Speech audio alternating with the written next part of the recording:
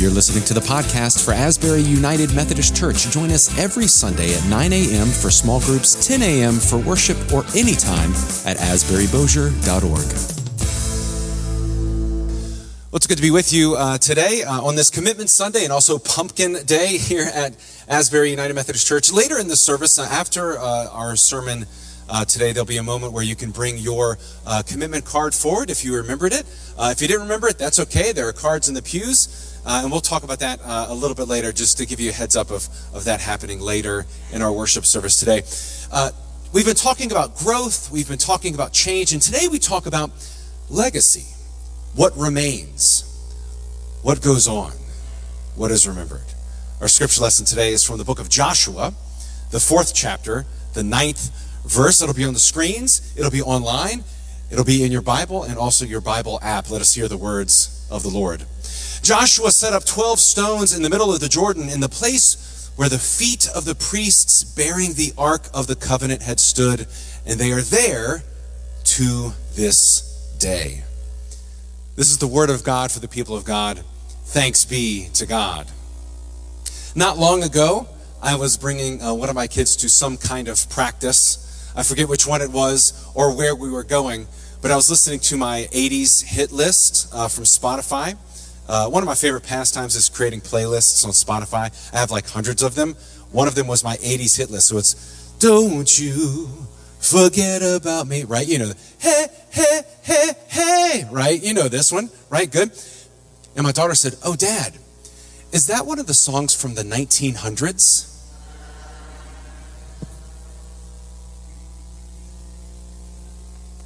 Have you ever been catapulted into retirement in an instant?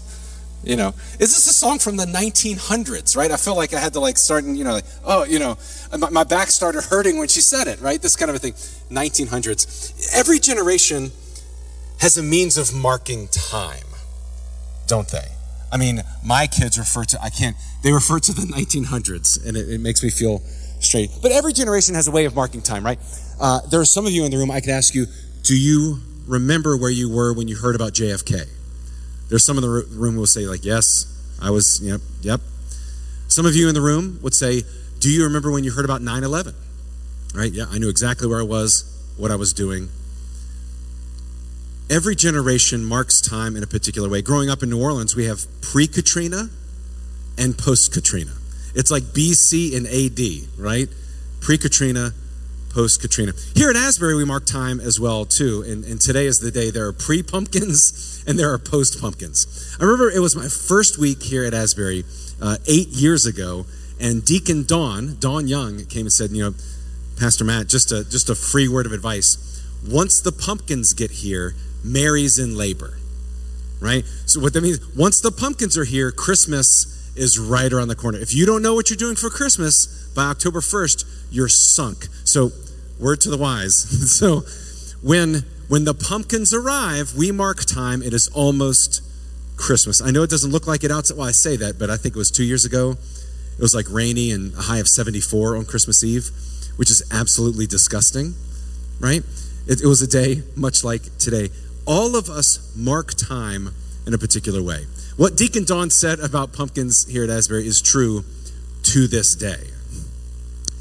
To this day. The phrase "to this day" happens over and over again in the Torah, primarily in Genesis and Exodus. But the book in which that phrase "to this day" exists the most is the book of Joshua. Because the ancient Israelites are transitioning from wilderness into the promised land. So there's this overemphasis of remembering. We set this up and it is here to this day. The name of this city is this because it remains to this day. When we go to this place, remember what happened. It is called this to this day. There's this infinite emphasis of do not forget. Do not forget that you were slaves in Egypt. Do not forget that this land has been promised to you. Do not take it for granted. To this day. They were moving from wilderness to promised land, from a time of wandering to setting roots, from a time of promise to a time of fulfillment. over and over again to this day happens so that we remember, so that we, don't you forget about me. Yes, it's from the 1900s, but it still rings true to this day. When I was a senior in high school, we had Youth Sunday, much like we've had here at Asbury, and I had the awesome opportunity to give the sermon on Senior Sunday, and it was absolutely terrible. All I remember is that while preaching, I wasn't making sense. I didn't know where the rest of the sermon was going. I was stuck, right? But after the worship service in the narthex, Dr. John Lee met me. Dr. John Lee was the associate pastor at the time, and he shook my hand. He goes, "Boy, you're gonna be a mighty fine preacher one day," right? In this really great Southern drawl. I don't know what he heard, and I can't remember my sermon, but I remember that. It was the first time that someone had planted a seed in me. I had never considered preaching. I was going to be a world famous opera singer, right? How'd that work out, right? No, I'm kidding. No, one of my favorites is folks will, after I'll sing, somewhere folks will say, "Wow, you really missed your calling." I was like, please don't say that, right? I hope I haven't, Boy, you're going to be a mighty fine preacher one day. The message wasn't memorable, but that was. Often when I speak to clergy in their calling, at some point there was someone who planted a seed in them. Sometimes it was affirmation, "You're going to be a mighty fine preacher." Sometimes it was exploration. "Hey, have you ever considered?" Sometimes it's investment. "We want to help you pay for seminary. We want to send you on your way." Have you had one of these moments where a family member or a trusted friend sees something in you that perhaps you never considered? Maybe it was the way that you solved a problem, or maybe it was the way that you spoke at a rehearsal dinner. Maybe it was the way that you stepped into leadership, or maybe it was the way that you were vulnerable. Maybe it was how you showed up when someone was hurting. Or you're the first one to celebrate someone's accomplishment. Affirmation, celebration, recognition. Or maybe the converse is true. Maybe someone said that you weren't good enough, or you should have done better, or girls can't be preachers, or boys don't cry. Maybe you can't remember the situation, but you remember your loved one's reaction to it, and it still hurts to this day. The legacy we leave through our words and our actions, those that lift up and those that tear down. When you feel called into ministry, your local congregation is very involved in that. You have to go. We were talking about it in one of the Sunday school classes today. The first thing, when you're called into ministry, the first thing you do is they invite you to take a psychological assessment just to make sure the voice you're hearing is from the Lord, right? So that's the first thing. But shortly after that, you meet with your church, you meet with your SPR, you meet with the leadership, and you tell your call story. And they interview you, and you get affirmed by the community. I had to go home to my first church. I was a senior in college when I finally said, "Hey, I think I'm being called into ministry." So I went home, and I met with the leadership, and I told them my story. And there was John Lee after the meeting, Dr. John Lee. He goes, "Boy, I've got a gift for you." He was retiring, and we went back to his office, and he had several boxes full of books. And he goes, "You'll get a better use of these books in seminary than I will in retirement." And he gave me a third of his library. He donated another third of his library to his family, and donated another third of the library to Hartzell Mount Zion United Methodist Church, which is a traditional African-American United Methodist congregation in Slidell, Louisiana. And I remember bringing those books up. It was most of what I brought to seminary. Like, I didn't have furniture, and hardly any clothes. Like, when you're in seminary, you need like a hoodie and that's about it, But I had these really amazing books, these commentaries that were, and I didn't know it at the time, but as I progressed in seminary, I had these books that people were envious over, like first edition commentaries. And then Katrina hit. The third that he donated to family and the third that he donated to Hearts on Mount Zion were all destroyed in the flood. The only third of the library that survived is here on the altar table today. Beautiful, fantastic, old commentaries. It is all that survived from his, at least his library, the legacy that was his library. There's a sermon in there somewhere about what you give away is what becomes eternal.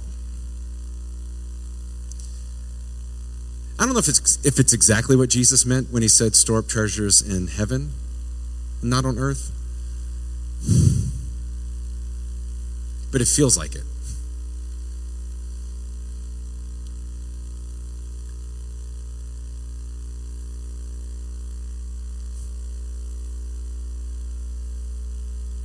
A legacy leaves a mark, doesn't it?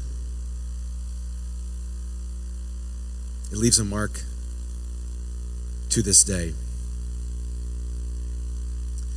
When we hear that phrase, to this day, it's not about veneration or worshiping these books or looking back necessarily, but it prepares us to move forward. The reason he gave these books is so that I would read them and then carry on and move forward and not put them under glass. These books are very loved on. To this day is not about going back to Egypt, but it was about remembering wilderness in the midst of promise. Yes, you can't take it with you, but what you invest in the working of God is what remains. When we invest in teaching our children God's story, when we invest in serving our neighbor, when we invest in developing new discipleship tools in a new digital world, we are establishing to this day moments, whether it's study or service or worship or play or unloading pumpkins. Someone will hear affirmation today. Someone will hear challenge today. Today, someone may have a to this day moment, and those moments happen because of you and what you're willing to offer in terms of your time and your talent and your wealth. We say it every Sunday. We don't talk about getting involved and being committed to Christ only on Commitment Sunday. Every time we come up to the table, every time we gather for Holy Communion, I invite you, as you receive the grace of God, how do you feel called to offer your grace in the world? Through your time, through your talent, and also through your gifts. Over the last several weeks, we've talked about three things. Number one, growing into new spaces. It hurts my heart that my 16-year-old I know will never do a book study. And I write books for a living. I know she's not going to read them and watch a DVD and watch Dad's face talk and understand. But she will play a video game. Even a video game that will help her learn about our Christian ethics and our teachings. Technology does not have an ethic. We bring the ethic to it. As we grow and share the gospel, we will be growing and sharing it in new places, in new spaces for a new generation. And when we go across the Jordan in those places, yes, we will put, like Joshua, we will put stones in the river and say, hey, remember your story. Remember how this came to be, but keep moving. Don't go back to Egypt. This is not for you to turn around. It is for you to move forward. When we grow into new places and new spaces, it then necessitates change, which is what we talked about last week. Growth means that we will change. Being in relationship means that we will change in some way, shape, or form. This is the beauty of coming to the table. the more often we break bread with our neighbors and our sisters and our brothers. This is the one place on the planet where it doesn't matter your income, the color of your skin, who you are. If you live in Bossier or Benton or Shreveport, this is the one place where you are welcome. It's open. And the more often you gather in a place like that, it begins to change who you are. You begin to recognize grace. You begin to recognize God's love. So when we grow, we also change. Growth is an act of humility. It's not about building a bigger table, but it is about knowing when it's time to get up and offer your place to someone else. Even though growth necessitates change, it also demands remembrance. Remembrance and legacy. Now, hopefully, you have received a commitment card in the mail. If you didn't get one in the mail, or if you forgot yours, totally fine. There are some in the pews for you. Or you can be one of the cool kids and use the QR code, which has a link to a... Are you going to be one of the cool kids? Is that why you're one of the cool techno kids? You can look at our online card that's there. In a moment, the choir is going to come up and offer a sermon response, a message response today. And while they are singing, while they are offering their gift of music, I invite you to bring your card to the altar table. And you're not just, there's a basket here, yes. But I would love for you to come up with your card and notice the books that are here. And even if you want to pause, these are meant to be read. These are meant to be picked up. Pick one up. Thumb through it. Look at it. These are not under glass, but they are a legacy that continues. The gift that we offer is part of our legacy that continues beyond us. So if you know what your 2024 commitment is, I invite you to write that on your card and bring it forward. If you don't know what your 2024 commitment is, write that on the card. Say, I don't know yet. I need more time. Maybe you want to talk about it more. Write that on the card. Hey, Pastor Matt, I'm not ready. Let's talk. Here's my phone number. Put that on the card. Put that in the basket. And let's say you just can't. I know life happens. Maybe things are super tight. Put that on the card too. I love Asbury, but I can't right now. And I will pray for you. Let's talk. Whatever your commitment is for this next year. We love you. God loves you. And when we make this commitment, we are preparing, we are crossing the Jordan, we are preparing for a new generation. We are leaving a legacy that will outlast us, just like these books on the altar table.